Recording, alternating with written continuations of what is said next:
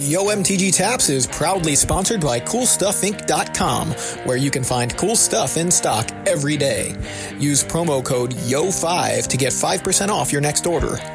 YMTG Taps is also sponsored by CardHoarder.com, our go-to source for Magic Online singles. Be sure to check out the Card Hoarder Loan Program, a flexible, affordable way to play many decks online.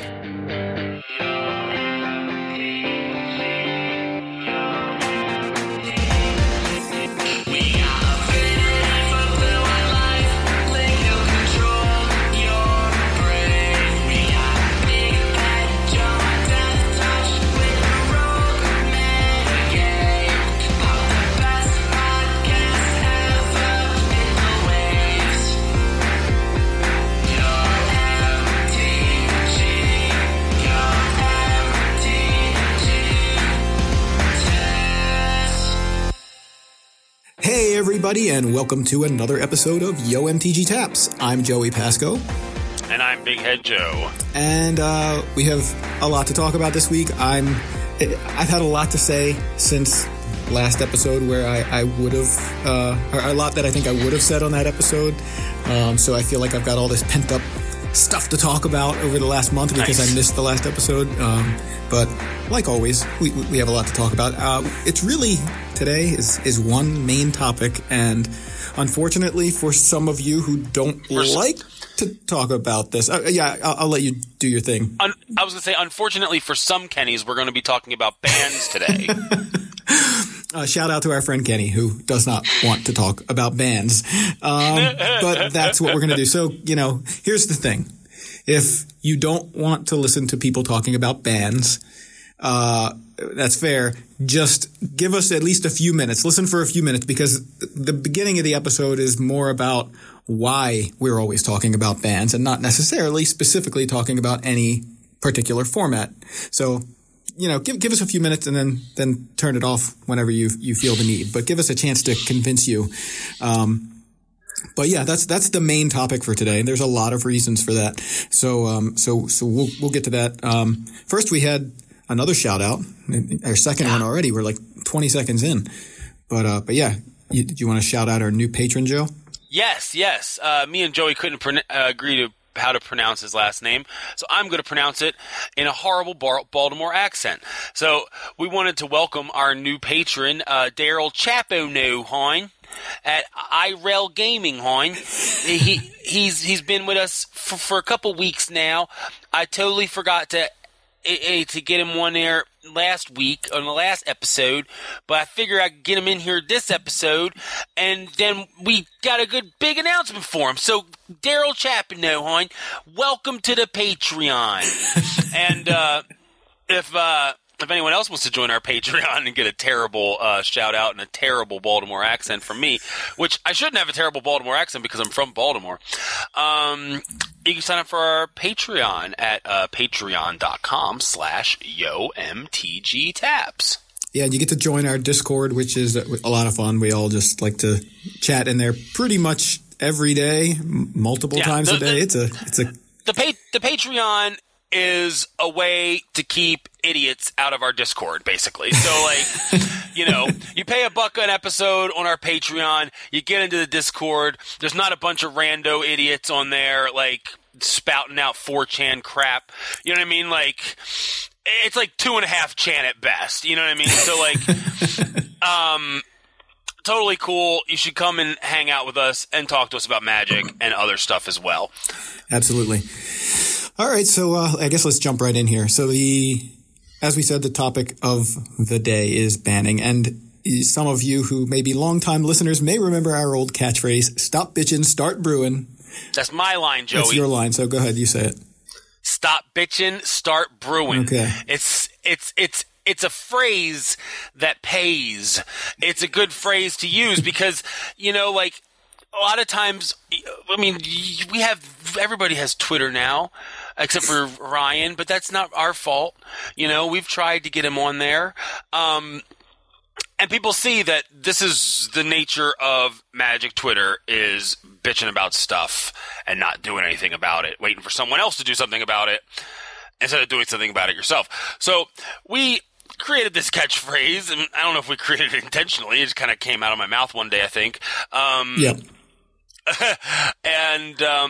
it's one of those things to, like, get past that, move past it. Yeah, okay. Things suck. Big deal. Figure it out. You know what I mean? Like, figure out a way to deal with it. And one of the ways that people have started thinking about, like, as a solution rather than a continuation of the problem is banning cards in different formats. It's become more and more of a popular topic over the past couple months, years. I don't know if it's even been years yet, but bans are very much the center of the discussion when there's a powerful deck. Yeah. So going back when we started, using this phrase regularly on our episodes, this was, 2009, 2010 at the latest. I think we pretty much started it really early. And back then, the previous standard bannings, and of course at the time there was no modern, there was no pioneer. It was standard and legacy and vintage. And so we were mostly talking about standard. So the previous bannings were like the Affinity era. It was like 2005. It was the Affinity ban. So we're already 5 years removed from that by the point we start using this phrase. And people bring up bans and we would say, instead of complaining about a card being too powerful or a deck being too powerful, figure out a way to deal with it. Stop bitching, start brewing, right? Brew up your solution. Find your own solution.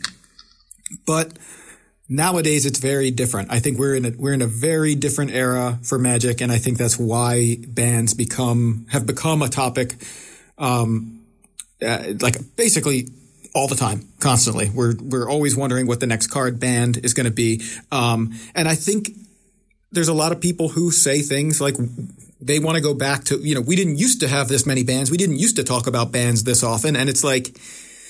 That's true, but it's a different era. Like, we're in a different time. This is not it's not how it used to be. Magic design isn't how it used to be. And that's why we're talking about bans all the time, because Wizards has stated their new design philosophy is to push cards harder than they have before. And we've seen them do it in the past year. They did it for Modern Horizons, and they did it when they designed Throne of Eldraine. They did it. I mean, they've been kind of doing it the last couple of years. I guess, you look at War of the Spark and the 3-mana Planeswalkers, which people complained about endlessly until basically, yesterday. I don't know. It just feels like the War of the Spark Planeswalkers got a little bit overshadowed by Oko, who was basically a War of the Spark Planeswalker anyway. But, they're pushing cards harder, and it's giving us a lot more powerful things to do in multiple formats. I think it's their goal here is to push the cards so that they will see play in more than just standard, because for years you'd have standard cards, and then if you were a modern player, it would be like, are there any cards in this set that might see play in modern outside of like a random sideboard card occasionally? Like that was how it was. And usually the answer was no, or like one or two, you'd like get not many. Couple cards a set. Yeah. That might see some sort of play. Like you would see something, for example, Search for Azcanta, start seeing play in Jeskai decks in modern, that wasn't like a huge card to make a huge impact. It was just a card that, hey, this is a cool card, this will work for us. So you would not get that many cards, and now they're trying to change that, or they have been trying to change that over the past couple of years. And the result, of course, is that sometimes they push too hard, and you get cards like Oko and Once Upon a Time, and these Underworld Breach is being played in Vintage right now. Right, and of course we saw Oko being played in Vintage with the what is the infamous attacking Black Lotus, right? Like Elk Black Lotus that attacked for the win in some sort of Vintage tournament. I forget what it was, but that's amazing. Yeah, I mean, that's a great story too. But yeah, so these cards are seeing play across multiple formats, and that's their intention. The tricky, or the very difficult part for Wizards to do is balance a card, or make a card so it is balanced in standard, yet still powerful enough for Pioneer, Modern, Legacy, Vintage, Commander, whatever. They want these cards to hopefully see play in as many formats as possible. They want to attract the players who maybe only play Modern or Pioneer or Legacy to picking up packs because they want to sell packs. So that's Wizards' stated design philosophy as of the past couple of years. And they said they're trying to aim for the power level of something like, I think they said Theros Beyond Death and Throne of Eldraine are the power levels they're aiming for. So what that says when you think of a card like Oko or Once Upon a Time is hey, you know, we're playing with fire here, and sometimes we're going to have to ban a card out of the new set. So that's one aspect of this. The other big element here, particularly or specifically to do with Pioneer, is they warned us at the beginning. When Pioneer was announced, they said, we are going to be kind of liberal here with the ban list. We are going to be banning things. Heads up. You know what I mean? Like, while we get this format on its feet, we're going to be banning things. And so Pioneer had regular bans almost weekly, or every couple of weeks. They would have the announcement every week, of course, over the course of 2 to 3 months. And so what happens with that is now it's a habit. Like, what's going to be banned in Pioneer next? What's going to be banned next week or in 2 weeks or the next announcement? Like, what Pioneer so far has been a format of bans and, shaped by bans, shaped by and with us as players kind of adjusting to bans rather than Wizards creating this, 25 card list and say, these cards are all banned. Here's Pioneer. That's not what they did. That's what they did for Modern. And they took a different approach this time with Pioneer. Pioneer, they started with a small ban list, but they said, hey, we're gonna do this. We're letting you guys, you folks, players, in on the process of creating this ban list. So it's only natural for us to start seeing bans as a solution to powerful formats or powerful, quote unquote, broken decks. And so that's the other part of this. It's completely normal for us to be thinking about bans all the time. So to say, like, why are we always talking about bans? Like, this is why. Because Wizards is pushing the cards and because Pioneer so far has just been shaped by bans. So, like, keep that in mind when you think, oh, I'm so sick of talking about bans. Like, this is kind of where we are with Magic right now. I think you had something to add here, Joe, didn't you? Yeah. So a couple of weeks ago, I put in the notes, FOMO plus info equals bans. And I'll explain what the hell I'm talking about there. So, FOMO obviously is fear of missing out, right? Mm-hmm. So, like, when there is a new deck that does something kind of busted,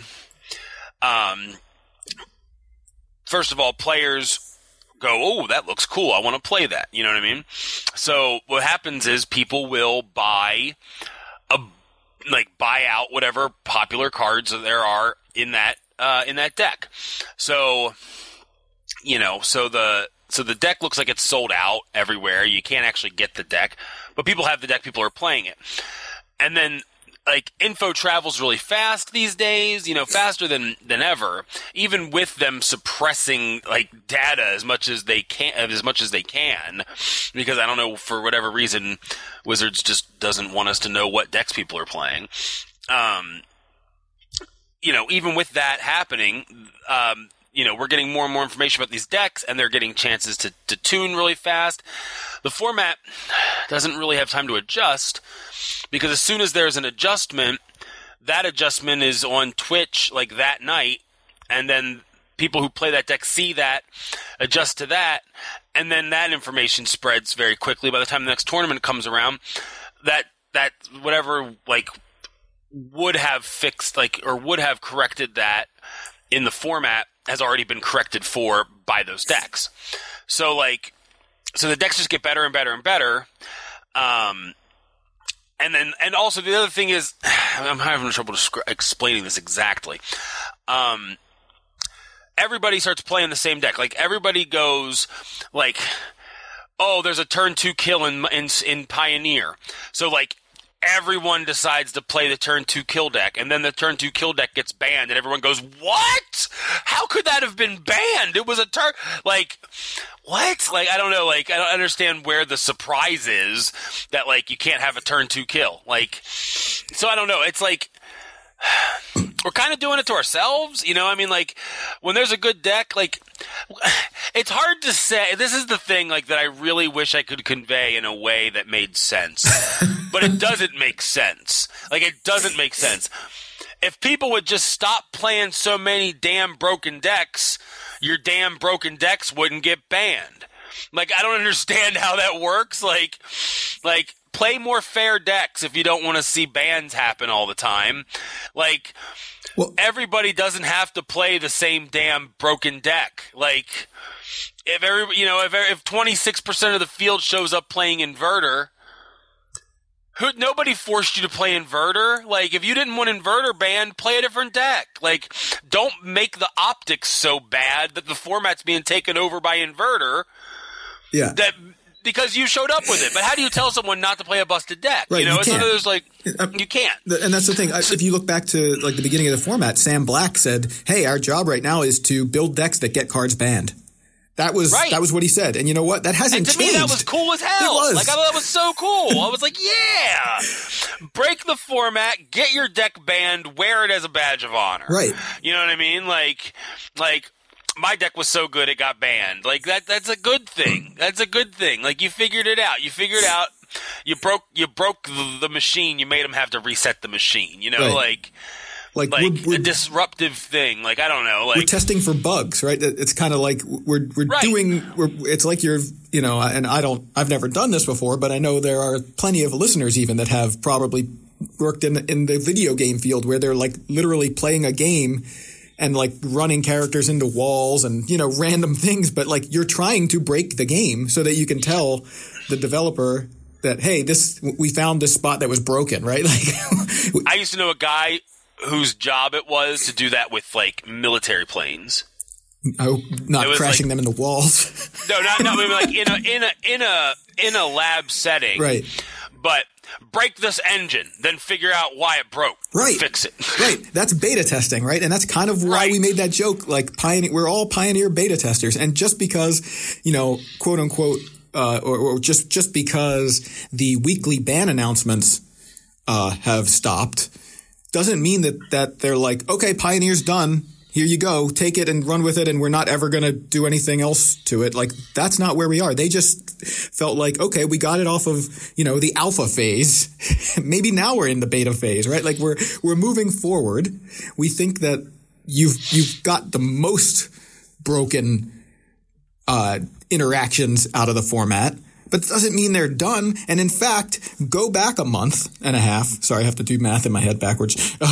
Before Theros, I think people were loving Pioneer. It was like, wow, this is great. Like, they stopped their weekly ban announcements. Everybody's playing these decks that are fun. You've got like Chonky Red and 5-color Niv and Mono Black aggro, Mono Red aggro, and Blue White control. And it was just like people seemed to love Pioneer. Then Theros came out. And guess what? Those cards were not available to be included in the beta test before they were released. So guess what? Thassa's Oracle and Underworld Breach. Now they're here, and we need to evaluate them. So that's what we're doing. They led to the creation of a couple of very powerful decks. And that's where we are right now with Pioneer. Like, we need to consider the fact that this format is not just safe from bans yet.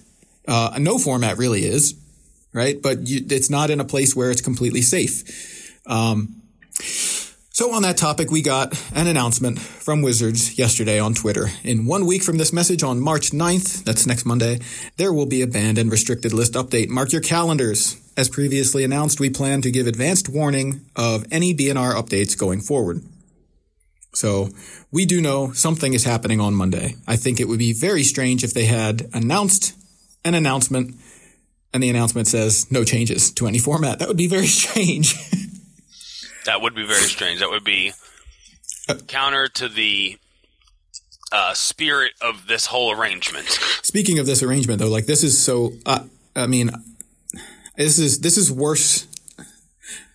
Let me try to see how I can explain this. It used to be we'd get our BNR announcements like quarterly, right? Like every time there was a new set, there was an announcement. This is the most recent way of doing it before the current iteration of bans or announcements. And that worked. And I think the downside to that was if they had not banned something or if something changed shortly after that quarterly announcement, we had to wait 3 more months nearly for something to happen unless they wanted to do a quote unquote emergency ban, which is basically just banning something off schedule. And that's something that I think Wizards was loath to do. Like they don't want it to be so bad that they feel like the format can't wait 2.5 months or so. But Wizards, I guess this is their attempt to fix that problem. They say, okay, well now there is no schedule, but ban announcements will be on Mondays. And so, like, as we sort of said, whenever they announced this, I guess that was in like December or something. I feel like it wasn't that long ago, but I remember being like, oh, so like every Monday now we're going to have all this kind of like dread or excitement, however you want to look at it, and wonder what's going to be banned or what's going to be unbanned. Are they going to do something this Monday? Like every Monday they're going to do that. And we thought, oh, no, hopefully not, you know? Yeah, but that was silly of us to think that was not going to happen. I think it's turning into a circus, and I think like this doesn't make it any better. I think it's at this point you just drop the bans whenever, because like people are just going to be mad about something no matter what. Like, as is Aaron Forsyth's tweet following up their announcement of an announcement. He said, "I'm happy we're giving 1 week's notice before BNR changes. I like the flexibility of not having set dates, but I don't like people living in suspense every single Monday. Hopefully this works for everyone." No, it doesn't. Because now people are still in suspense, but they're in suspense about the announcement. So now you're going to need to make an announcement, then in a week you're going to make an announcement, then in a week you're going to make a change, which just basically eventually turns into just quarterly ban list. You know what I mean? Like, just drop it. Just be like, you know what? If you got it ready, do it. You know what I mean? Like, right. if you're like now everyone's pissed that they have to wait a week. Right. This is awful. Like, this isn't like, To be fair to Wizards, they're pretty much in a no-win situation of their own creation, but it is a no-win situation. You know, no matter what they do, people aren't going to be happy. Sure. That's absolutely true, I think. And people will complain no matter what, and we can get past that. That doesn't take away trying to do things that make sense to at least the biggest majority of people you can, and right. Putting players in this position. So here we are. It's Tuesday. They made this announcement that they're going to be making an announcement next week. So we have 6 days. They didn't tell us what format this is going to affect. We're all left to guess or to try to speculate or try to make it, just predict what they're going to do. Players are testing for tournaments. I mean, personally, I'm planning on very likely going to SCG Baltimore, which is next weekend, the weekend after the announcement, and ostensibly the weekend that the bans will go into effect, whatever they do, if it's Pioneer. So SCG Baltimore is Pioneer, and if there are bans in Pioneer, it's likely to affect that tournament. But what do I do? Like, play mono black, and then you don't have to worry about it because nothing's going to get banned out of that. Well, yeah, it's not just about the deck you're playing though. Like testing for it, right? Like, should I be testing the inverter matchup? Should I be testing the breach matchup? How do I predict, how am I supposed to prepare for this tournament when it's very possible that the metagame will look quite different? Test the match. The decks aren't going to be too much different. Just test the decks that you know are safe from bans with fair cards. Test against those, and whichever decks survive the ban thing, test those leading into the thing. Right. Well, I mean, that's what you got to do. But I'm saying, like, this is pretty crazy, right? Like, what about players who are saying, well, I'm going to play in Baltimore and I'm going to play Inverter, but can I practice with Inverter, or should I be picking a different deck and practicing with that in case Inverter gets banned? Oh, you should definitely be picking a different deck and playing Inverter. But you see what I mean? You're putting people in a really awkward position by saying, hey, we've got information and we're saving it for another week for no reason. You know what though? Like, if you're playing that Inverter deck, you know something ought to be banned out of that deck. Otherwise, you wouldn't be playing it. You'd be playing whatever other deck had a card in it that deserved to be banned. Like, you're playing Inverter because it's so busted that Wizards got to make an announcement about an announcement. Right. Well, look, that's the next question. Like, okay, so I'm a very let's say I'm just super competitive player. I'm not super competitive. I still like to play competitive decks, but okay, I'm a super competitive player. I want to play the best deck. I identify Dimir Inverter as the best deck, but I know that it's possible that the cards will be banned, and I can't afford to buy cards or acquire cards that are then going to be banned. Like, that's another awkward position you're putting your customers into, where you're like, hey, like your choice is play a deck that you don't think is the best deck, which is weird, right? Or buy the cards for the best deck and basically live in fear of something being banned at any point. At any point, you basically have you're 6 days away from or 7 days away from the card being banned or the deck being banned. So like that's the risk you take when you play the best decks. Like, I mean, like, seriously, like, I'm not trying to say like you shouldn't play tier 1 decks, but like, if there's a deck that like has a real obvious leg up on a format, there's got to be some reason, and I don't know. You just hop from one best deck to another best deck. Like, I don't know. It's hard to, again, it's one of those things that's hard to, like, you can't just tell people don't play the best deck. That's what I'm saying, is it's weird. Like, you're saying this because I think you're comfortable with this. You're not the kind of person who is like, I'm going to play the best deck. You're going to say, I'm going to play the deck that, that I want to play, whether or not it's the best deck. And I think broken clocks, right? Actually, what did I say? I forget what. I was talking about, like, Ted Cruz or something made a good point online or something, and I was like, "Stupid clock is right twice a day." Like, I mean, like, seriously though, like, you stick with a deck that's like gonna be safe in terms of, I mean, Mono Black's a strong deck. You know what I mean? Like, it's a good deck. Sure. It's not a bad deck, but it's a fair deck, and like, and it's a consistent deck. So it's one of those things where if you pick a deck, if you're worried about losing your deck, don't play a deck that runs the risk of getting banned. There are plenty of decks in the format that are safe. That are safe to play, that don't do something that wins instantly, like that are safe, powerful, fair decks. But if you want to ride the lightning, you're going to get burned once in a while. Like, if you want to keep playing these super powerful decks with busted interactions in them, you run the risk of getting a card banned out of your deck. Right. That's what it is. Sure. I mean, especially because the format was designed around the fact that there's a tiny banned list, and if a deck gets out of hand, the format is corrected through bans. Right. That is Pioneer. That is the creation of Pioneer. That was all, like, upfront announced. Right. It wasn't like they suddenly just like, oh, crap, Pioneer's too strong, we need to do something about it. No. Pioneer was set up this way. This is how Pioneer is supposed to be. Right. It's supposed to be a powerful format with powerful decks that benefit and get more powerful from the fact that very few cards in the format are banned. But if something gets out of hand, they ban it because that's the format. So, if you don't want to get your deck banned, don't play a bannable deck. There are plenty of consistent decks that are fair, that are strong, that will do well in a tournament, that don't run the risk of getting banned. And, you either decide to ride the lightning or you decide to do with that. Those are the two paths you have to take in Pioneer. Yeah, see, the thing with that, like, I don't necessarily even disagree with you. I'm just the point about that is when you look and you say, this format is made up of 50% other decks and 50% broken decks, and there's two of them.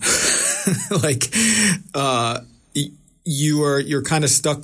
Those other decks really are not.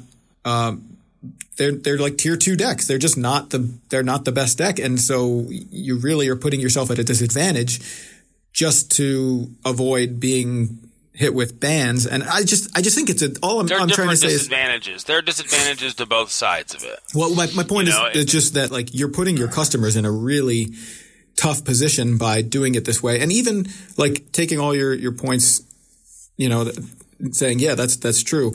The situation with bans being like quote unquote every Monday or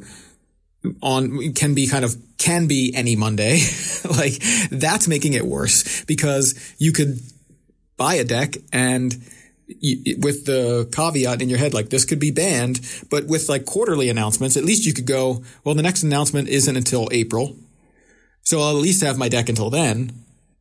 But now you can't even do that because you can literally not have the cards delivered in the mail yet and have your deck banned already. It's such a squeeze. That's all I'm trying to say. Like this is such a squeeze for players. I know I wanted to buy the Dimir Inverter cards. I chose not to because I think something's going to be banned from this. And so I did what you're saying. So I understand all the rationalizations that you're making. And I went through that and decided I fell in the exact same space that you're kind of recommending, right?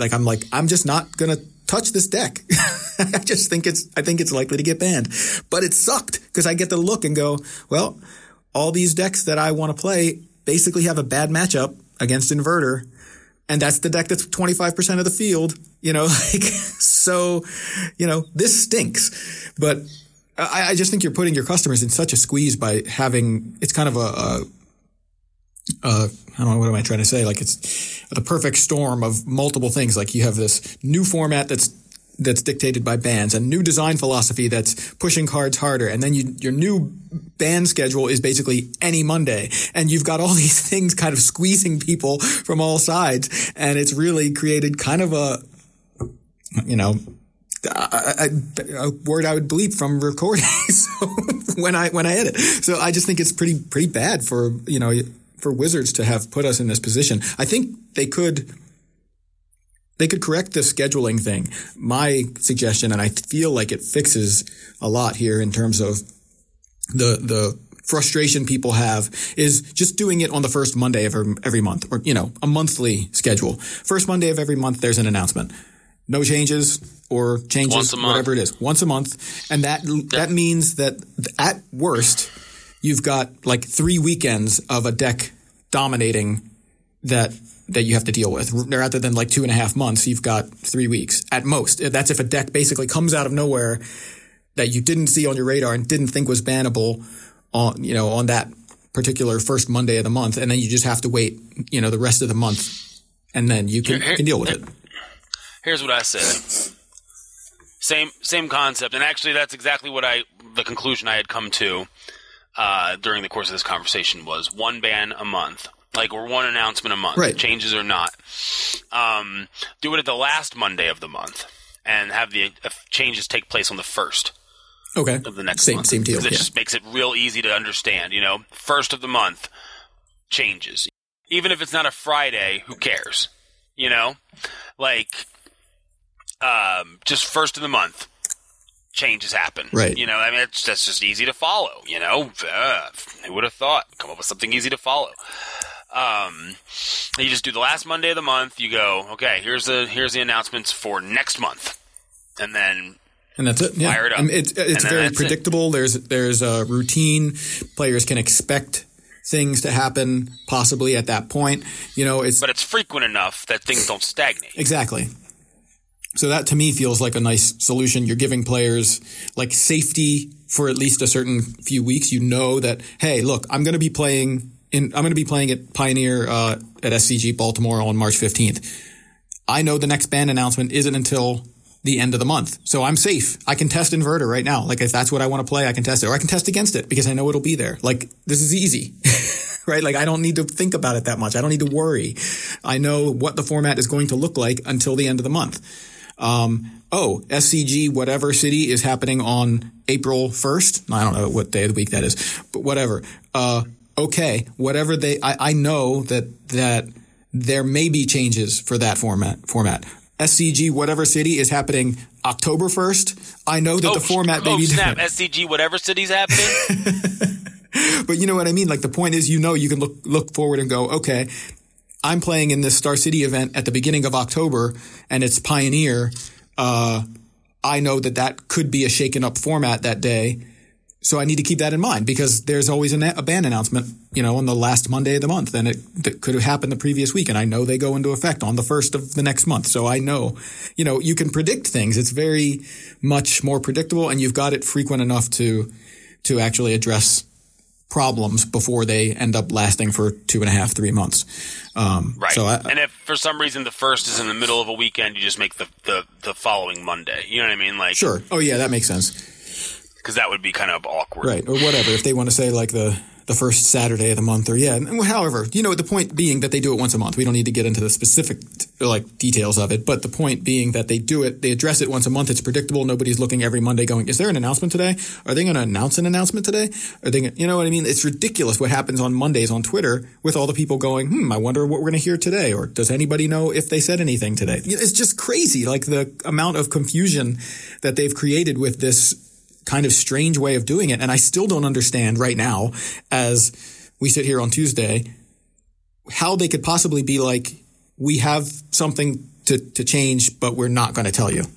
Like, I just don't understand what are they contributing to us with these 6 days? Like, what are they giving us, by basically telling us something's going to change and we're just not telling you what it is? Like, it's the magic equivalent of Dream Phone. There's one person on Dream Phone when you call them, they go, I know who it is, but I'm not telling. Ha ha. I don't know what Dream Phone is, but okay.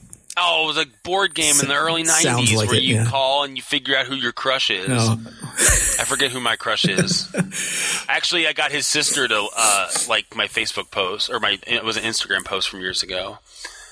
My crush from Dream Phone, his real life sister, liked my post, which was really odd. I'm confused. Who is he?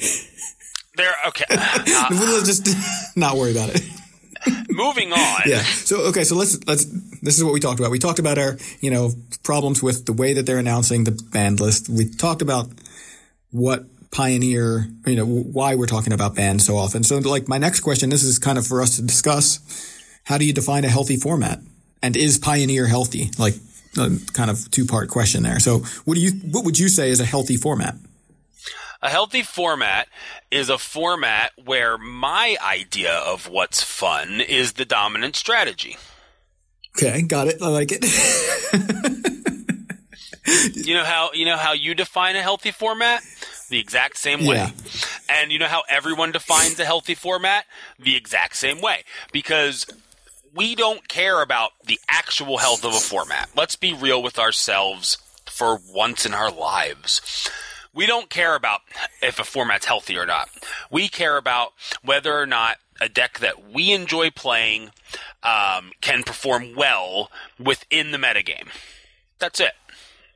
Yeah, that's true. So then let me rephrase my question. What's your idea of fun? My idea in terms of fun what you would like the format to look like. Yes. My idea of fun is a format where control decks can be viable, where aggro decks can be viable, where mid-range decks can be viable, where combo decks can exist and be fair, and don't have instant wins. I don't think any deck should have an instant win. Let's be clear about that. Not just a combo deck. But any deck with an instant win becomes a combo deck. You know what I mean? That's basically what an instant win deck is, right. is a combo deck. So isn't that the definition of a combo deck, though? Like, in a lot of ways, you're trying to put together an instant win from a combination of two or more cards. That's what I'm saying. But, I think combo decks should be fair and kept in check. I think control decks should be powerful but not oppressive. I think aggro decks should be viable but not too viable. You know what I mean? I think the aggro deck should be able to show up. It shouldn't be embarrassing to show up with mono red to a format, Right. Playing mono red in Legacy is you serious? It's like someone playing a dwarves tribal deck in Pioneer or something. You know what I mean? It's oh, that's fun, that's cute, and I'm going to crush you now. I don't know, but exactly. Talk to Patrick Sullivan about that. I haven't followed Legacy recently, so maybe I'm being deceived, but I do know that mono red was a thing. But I get what you're saying anyway. Go ahead. And I think mid-range decks should be able to exist too, and be able to kind of keep everything else in check and keep everything balanced. I don't know. I just like to not see one kind of deck or one other kind of deck dominate, right? In a format. And again, I don't like instant wins. I don't like 2-card combos. Yeah, so that sounds to me very similar to how I would describe a healthy format. And I think it's kind of like what you're going for is rock, paper, scissors. But in a broader sense, you have a lot more elements, but it still ends up, rock beats paper, beats scissors, beats X, beats Y, beats Z, beats rock, something like that, where I think I did that backwards. Rock doesn't beat paper, and paper doesn't beat scissors, but in reverse order. But yeah, you get the idea is like you have a lot of different diverse strategies that each have their natural predator and their natural, prey, right? And you want it to be expansive enough to where if, deck X is facing scissors, which isn't necessarily a direct thing, that maybe those games are more 50-50, right? Like you have the decks that you beat most of the time and you have the decks that you lose to most of the time, and every other deck is close to 50-50. Like that's what you kind of want. You want the diversity, right? Like you want the format to look like, it's got a bunch of different decks, and not just a bunch of different decks, but not one or two decks taking up a huge portion of the format. And I think like Saffron Olive was tweeting about this. He was talking about the percentages of a format that seem sort of ideal, and it fell along the lines of what I was saying in our Discord too, where it's like, okay, you look at Modern, and usually the best deck is maybe 10% of the format, and that's fine, right? Like. Modern is a huge format. There's a lot of cards in that format. So, taking up 10% of the format, like that's about the high bar in a normal Modern format, taking out situations like with Hogak where that was being crushed, because everybody was playing Hogak, and that was a problem, and they banned Hogak. You look at Standard and you go, well, there's a lot smaller card pool. So the best deck might be around 20% of the format, right?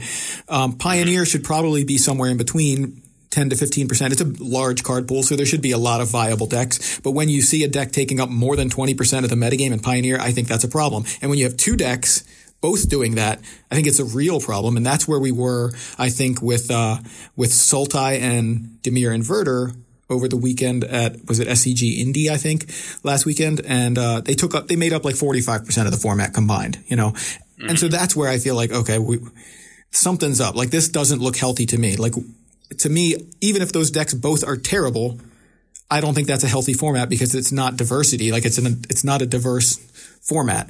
And I think diversity is one of the main ways you can tell like if a format is good, because a lot of people are showing up with different strategies and having success. So that to me is the definition of a healthy format. I think combo decks should be part of the format, and it's fine to me if there are 2-card instant win combos or 2 or 3-card instant win combos, as long as they can be interacted with, right? And so the thing is, my next note here on our show notes what is Wizard's stance on 2-card combos? Because we have Splinter Twin 2-card combo banned in Modern. Felidar Saheeli Cat combo banned in Pioneer. You have Heliod Ballista legal in Pioneer, and then Inverter with Oracle/Jace Wielder of Mysteries legal in Pioneer. So it's like the precedent is that they do not like 2-card combos. You see what they did. Splinter Twin isn't even legal in Modern. So I think that says a lot. They did ban the quote unquote Splinter Twin of Pioneer with Felidar and Saheeli, but they let that exist for a few weeks before they decided, yeah, this is too strong. But Heliod Ballista, they haven't touched yet, and they haven't touched Inverter yet either. So the thing I think is interesting here is I don't think many people are calling for Heliod Ballista to be hit with a ban. And I think, we'll get to that in a second, but I think the thing about this one, though, is that with Heliod Ballista, you can interact with it. Those two pieces need to be on the board. But with Inverter and Jace and Inverter and Oracle, you just need the enters the battlefield triggers, and basically you've got it locked up. You can kill Inverter and it doesn't switch their deck back. They don't get to switch back. Doesn't need to be in play. Like, it's hard to interact with. So I think that's the difference between those two combos and why people are more frustrated with something like Inverter than they are with Heliod and Ballista. But the thing is, like, you look at the precedent and you say, well, Wizards doesn't like to ban in-print cards. They want to sell packs. They don't want to ban cards that are in print. You look at, like, Hogak. They tried to ban Bridge from Below and didn't touch Hogak or Altar of Dementia because those cards were in print in Modern Horizons. So they waited, they tried to let the new card survive, the in-print card survive as long as they could. They realized they couldn't. I appreciated that they did that. I think that's the right call, at least in that case. They tried. It didn't work. They banned something, but we've talked about that and we don't need to go into it, but I'm using that as an example of the precedent. So I guess. But you know what that precedent sets, though? You know what precedent that sets? What's that? They're not going to do that again. Like, if an Inverter deck's a problem, like, and they think maybe we got to ban Thassa's Oracle, like, maybe we shouldn't ban it. Maybe we should just ban the Inverter first, or maybe we should just ban the Dig Through Time first. Because they took a lot of flack for messing that up, though. You know what I mean? Yeah. Because, they banned Bridge, but Hogak was still busted because Hogak was the busted card. Right. So I see what you're saying. They might go for the kill rather than trying to let a desk exist. Dimir Inverter isn't called Dimir Dig Through Time. True. You know what I mean? Yeah. It's called Dimir Inverter because Inverter is the card that's the problem. Right.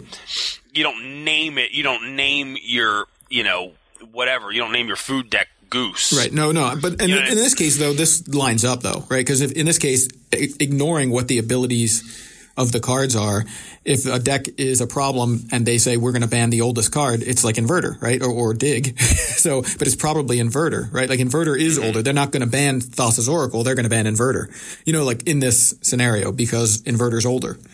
But yeah, you're right. That's also going to kill the deck. My point being, in this case, the idea of banning the out of print card lines up with banning the card, going for the headshot, right? Like definitely taking out the deck. So if they want to kill the entire deck, yeah, they ban Inverter, and that's more along the lines of what they've done in the past, more along the lines of banning Bridge instead of Hogak, right? Does that make sense? Right. I think this is interesting. I wrote this down and you can see it on the show notes, because this is the kind of dilemma that I feel. I haven't come to a hard conclusion. I'm close, but I don't really feel like I'm at a hard conclusion here. I've said several times on the podcast, like, I'm glad they're pushing the power level of cards. I'd rather them push too hard than be too cautious. And then at the same time, I'm saying things like, I don't ever want cards banned. I want Wizards to stop printing cards that aren't balanced. And that's like not that is a tight rope to walk. You know what I mean? Mm-hmm. I'm basically like saying, hey, I just wanted things to be perfect. That's all. Is that too much to ask? But like, that's how I feel as a player. I'm not calling for bans necessarily. I'd rather them not have to ban things, but also I don't want the formats to be completely messed up the way that they have been lately. And, I just think that that's kind of, I don't know, just an interesting dilemma for me as a player. That's sort of what I'm thinking. And I think Wizards is thinking along the same lines. Like, they want to push too hard. They want to push rather than being too cautious, but they also want to keep things balanced. I guess the next thing I kind of wonder is if Inverter, as the big deck right now, does get axed from the format. If they say they ban Inverter itself, so the deck is not a deck, like, what fills that vacuum? And is Wizards considering this? Because again, we look at precedent and we look at when they banned all the energy cards from Standard, and they said, we're banning the energy deck. And everybody was like, hurrah. And oh man, everybody was upset or happy, and nobody was surprised. But then they said, also, we're banning Ramunap Ruins and Rampaging Ferocidon. And everybody said, well, what? What? And they said, because they felt like that was going to be the deck that filled the void, and that was going to be too powerful. Everybody was just going to jump to that, and so they banned cards out of that. And so now my question is Wizards looking at this and saying, okay, if we ban Inverter, what's the next? Is what's left also a problem? Have you thought about that at all? I mean, I don't know. Like, if I were Wizards, let's just go point blank. Like, if I were Wizards and it were Monday and I were about to type up what's banned in Pioneer, here's what I would do, right? I would say Dig Through Time is banned, Inverter is banned, Breach is banned, Ballista is banned, Uro's banned. That's what I would do. If I were Wizards on Monday, reset. There you go.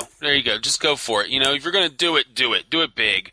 Get all the anger out at once. You know what I mean? Like, rather than have people get sick of Uro 3 weeks from now, rather than people get sick of Ballista 4 weeks from now, rather than have people get sick of Underworld Breach 5 weeks from now, just throw them all under the bus. Just go, you know what? All right, fine.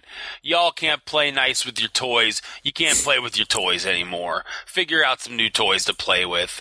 And people will, you know, because that's the nature of the thing. Everyone will move on to whatever the next busted thing is and then get surprised when it's too broken to play. That's what I would do. Okay. I would just ban a whole bunch of stuff. And let it shake out again. It's like, okay, we're gonna go big with this, and it's up to y'all. Figure it out. What do you got? So interesting. Or just ban Breeding Pool because that seems to be the problem. Yeah, that and Botanical Sanctum. Just get these Simic decks out of here. So like you obviously are taking the next step in this case, and not just considering the main deck. So the thing right now is there are the big three decks.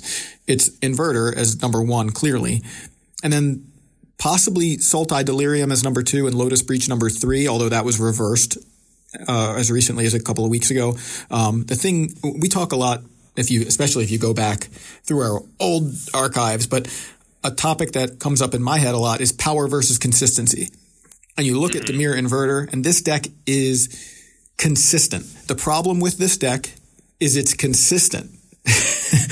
The problem with Breach is that it's powerful. Now, I say problem, but the difference between these two decks, you look at Breach, it's powerful, but you can break it up. They have to really build the deck around being consistent enough to get that power, and that's the difficult. That's why most of that deck is air. Like, it's really, you look at the cards in the deck and you're like, this stuff was sitting on draft tables, you know, like this is not stuff that people play with, except in this particular instance where people say, okay, Lotus Field is very powerful, Underworld Breach is very powerful, we're going to play a whole bunch of crappy cards around it so that we can access this power, but this is a powerful deck, not a consistent deck. Like, all the rest of that deck is all about trying to make it consistent. Dimir Inverter is a consistent deck that has an extremely powerful endgame, but it really doesn't need to get to that endgame. It just can play its consistent cards, its ops and its dig through times and its interaction, and just play that game and play a Jace Wielder of Mysteries control deck, right? Like, it's just a blue-black control deck. You play your Thassa's Oracle to block and help make you even more consistent, but it's a consistent deck.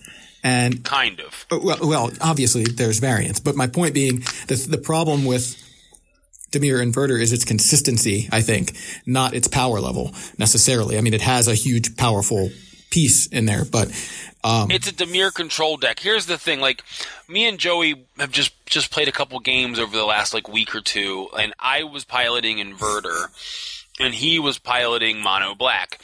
Now, he feels as though the win rates were kind of even, but to me, it was an utterly miserable experience, and I hated it. And I really hated playing the deck, even though it's considered the most powerful deck in the format. And but it's the reason why is because we were playing basically the same matchup over and over again. Right. And the list that I pulled was directly from, what was it, the Invitational or whatever it was? It was some sort of... You mean the Players Tour one? Or was it Was that what it was? Pete Ingram won with it last weekend, so I don't know if that's the list you pulled. That was the Players Tour? That was SCG Indie. SCG Indie. Okay. It was whatever deck won last week. I just copied the exact 75. Okay. And, one of the points that Joey makes about this deck is that it's a combo deck, but even if you take out the combo, it's still a Dimir control deck. Here's the thing. I have never played a control deck in my life without a single board wipe in the 75. But this deck didn't have a board wipe in it. And, but to me, that just speaks to how unhealthy the Pioneer format is. If a control deck doesn't think it should run a board wipe, your format sucks. You know what I mean? Right. That's a bad format. If you expect to play against a creature-based deck so little that you don't feel the need to reset the board one time in your control deck. This is a great point. I mean, how many control decks, Joey, have you played in your entire life that didn't run a single board wipe in the 75? I can't say for sure, but probably zero. That's the point. Probably less than zero. Somehow along the way, time has been rewritten, and you managed to squeeze a damnation into a mono black aggro deck in 2010. No, I don't know how it happened. I played Wrath of God in a green white aggro deck, so there you go. Battle Screech and a Brush Hopper. Less than zero. But no, you're right. That is an indication that the format is in a bad place. Now, some decks are playing Languish. Go ahead. Right, but this one wasn't, and this one won the tournament. Sure. I do want to won the tournament without a board wipe. Yeah. You got it. You're right. That's a bad format. That format needs to change, because that means that a creature deck is laughable. Playing a creature deck in that tournament was a laughable thing because apparently nobody did it, or at least not enough people did it. Right. And this deck with no board wipes as a control deck won. Right. That's a very good point. I love that you noticed that, and I know you said it to me on Moto when we were playing. But yeah, I totally agree with that. It's a really good point, I think. But yeah, I forget kind of what we were going to there, but the point is, I think that dig through time is a big part of what makes this deck consistent. So I think I feel let's just go right into our last thing here, our predictions for next Monday's announcement, right? You kind of, sure. I don't know if you predicted or just wished for a whole bunch of bans. It's not a prediction, it's a spoiler. Fair. There you go. Okay. So now that we know, I guess we don't need to make predictions, but do you want to make a prediction that isn't so much, or do you just want to stick with that with your prediction? Do you think that's what's going to happen? If I stick with that as my prediction, I at least get something right. Well, that's true. Yeah. If you just say ban everything. Right. Ban lightning strike. I don't think you'll get that one. So we didn't really bring this up, but the next Monday's announcement is not just necessarily for Pioneer. We don't know what format it's going to affect. They could just come out and say something's banned in Modern and nothing else in any other format. So, we don't know. We're just making educated guesses based on our experiences. And so I would say Standard, nothing. I think everybody's saying Standard is great. I played a little bit of Standard on Arena. I played Mono Red. It was fun, but it was just a messing around kind of thing. I wasn't really taking it seriously. Haven't been playing Standard. You can go ahead and ban Arrow there too. What's that? So you can go ahead and ban Arrow there too. Sure. That's if that's what I don't like cards that say gain 3 life. So that's fair. That and Healing Salve problem. Unban Rampaging Ferocidon and Standard. There you go. So my predictions mostly come in Pioneer. And I think these are the candidates in this order, in this most likely. So Dig, I think, is most likely. Inverter, I think, is second most likely, but and they could hit both of those. Third, I actually do have Euro on here, and I as much as it might upset people, and I think it's less likely because it is in an in-print set, so I don't really think it's going to happen. But if they are considering the next step in the metagame, I think if Inverter's gone, the vacuum gets filled by Sultai Delirium, because the aggro decks try to fill the vacuum that left by an inverter and Sultai Delirium, or not even necessarily Delirium, but the Sultai decks that play Euro are, I think, likely to take over. And I think Euro is part of why there aren't sweepers in the sideboard of the inverter deck that you played.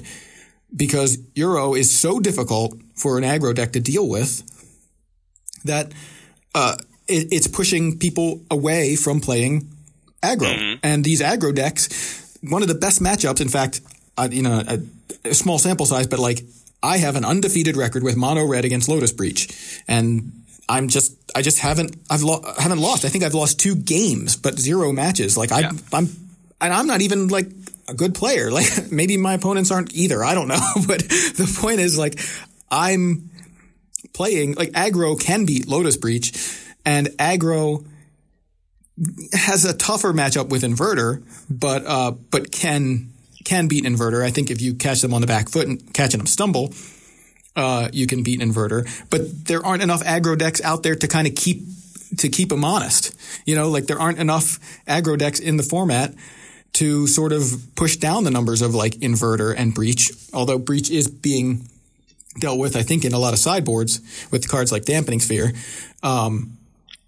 But I think if Wizards is looking ahead and says, all right, inverter is gone, I think you look at the Sultai decks and say, okay, Euro is keeping aggro decks out of this format, so we might still have a extremely messed up format with all just Sultai decks because the aggro decks can't compete. Right. And the more Euro, because this is going to increase the amount of Euro in the format. I don't know if I keep saying Euro and Euro. I keep going back and forth, by the way. I noticed that because I have no idea how to pronounce it. But yeah, I think this is going to increase the amount of Euro in the format, and that's just going to decrease the amount of aggro in the format. And so I think if Wizards is really thinking about it, and if they're seeing the same thing that I am, that Euro is keeping the aggro decks out, they may go after Euro. The alternative thing that I think that is possible, instead of banning Euro, they unban Smuggler's Copter. Yeah. I like that, but I don't. So the thing with that is Euro actually works really well with vehicles and Smuggler's Copter because you cast the 3 mana side of it, crew the vehicle, and then the Euro goes to the graveyard. So I'm already working on an insane deck with that comp. Right. But not with Euro. But I mean, that's a thing, right? So you go Smuggler's Copter on 2, Euro's front side on 3, crew your Smuggler's Copter, ditch Euro, attack with your Smuggler's Copter. Like that, Smuggler's Copter kind of helps the Euro decks too. So a little bit about that, but it is something. And I don't know, that maybe that's wishful thinking on my part in terms of wanting to play or wanting to have access to Smuggler's Copter in the aggro decks. But I think aggro needs a tool. So that's something I've considered. I think the next card on the list is probably Treasure Cruise, just because I think if they only hit Dig, then maybe inverter decks just play Cruise as another delve spell to draw 3 cards. It's not as powerful as Dig, obviously, but it still performs a similar function as Dig. You can't do it at instant speed. But you still do get to delve away a bunch of your graveyard, and you still get to draw 3 cards. So, Ancestral Recall I heard was pretty good. And that's what Cruise would be in this deck. So that I think is another candidate. And then you look at Breach or Lotus Field. I think they might go after Breach before they go after Lotus Field, because I think Breach is more likely to break future decks. So that's like the thinking ahead option where they hit Breach instead of Lotus Field. But honestly, I don't think they go after the Lotus Field decks at all, really, because I think Lotus Field has sort of been dealt with in a way. Like I said, it's power versus consistency, and you have a very powerful deck, but people have found ways to deal with it. And so Lotus Field, while super powerful, can be handled. Like, so this to me is fine if it stays in the format at a, under 10% metagame share. So that's where I am with Pioneer. If I have to make an actual prediction, I think they hit Dig and Inverter. I think that's my prediction. But yeah, those are kind of the cases I had for each card. Modern, I don't know. I haven't been paying as much attention to Modern, but there is a pretty interesting Underworld Breach deck happening there with like Grinding Station. I don't know if you've seen this, but it's the combo that I think Ryan was talking about back when they they revealed Underworld Breach, and he was like talking about Mox Opal's part in it. Now we don't have Mox Opal anymore, so it's not entirely busted, but you still have Mox Amber. So you're able to use Underworld Breach and Grinding Station to essentially just keep playing 0 mana artifacts out of your graveyard over and over and over again. And if one of those 0 mana artifacts is Mox Amber and you happen to be able to generate mana with it because you have, say, Emry on board, you can just keep generating a ton of mana and play something like, you can play Thassa's Oracle. There's a 1-of in the deck. You just mill yourself until you see your Thassa's Oracle in there. Well, you mill your deck until your entire deck's gone. Thassa's Oracle's in your graveyard. You play it and then you win. I don't know if they're ready to hit that yet, but it is something. And then, of course, we talk about, like, you see the Amulet decks doing really well in Modern, and Once Upon a Time is a big part of that. So I could see them hitting Once Upon a Time or maybe Veil of Summer. But at this point, I kind of don't think they're going to hit anything in Modern. And I don't have really any opinion on Legacy or Vintage because I have no, I don't play with them. But so my predictions mostly all fall in the Pioneer format. I saw someone saying that they think Breach is going to get restricted in Vintage, but okay. But I don't know anything about that. I can't speak on it. Right. Yeah, I don't have any predictions for anything else. I'll say ban Embercleave in Standard. You just like a shakeup. Mm-hmm. And I play Embercleave. So there you go. Yeah, there you go. Don't be afraid to call for bans of cards you own. But I don't see them doing anything to it. Right.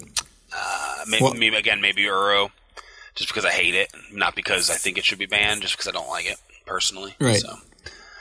All right. So we're going to wrap things up this week, and hopefully next episode we'll have a completely different Pioneer format to talk about. I'll be able to discuss SCG Baltimore from a player's perspective, I believe. Sweet. I think I'm playing in it. Depends on the coronavirus. Your coronavirus or the spread? Yeah, my particular pet coronavirus that I have in a little container. Coronavirus. They never sold that when we were kids. No, but I saw a commercial last night for little, like, they're like little puppies or kitties or whatever, and they're called Poop-a-lots. You literally walk the animal and it poops. And I'm like, is this for real? And then I look up, and the brand name of the toy is Fur Real. And I'm like, wow, that is ridiculous. Like, I don't know, man. Oh, no. Poop-a-lots from Fur Real. Maybe we can get a sponsorship. Yeah, maybe. Speaking of which, shout out to all of our sponsors. We have, of course, Cool Stuff Inc. and Card Hoarder and Decked Builder app. Shout out to our patrons, old and new. We love you. And if you want to join in our fun little, our intimate little group in our Discord, you just go to patreon.com/YMTGTaps. So I think that wraps us up. Got anything else, Joe? Nope. All right. Well, until next time, we're YMTG Taps. Make 'em happy.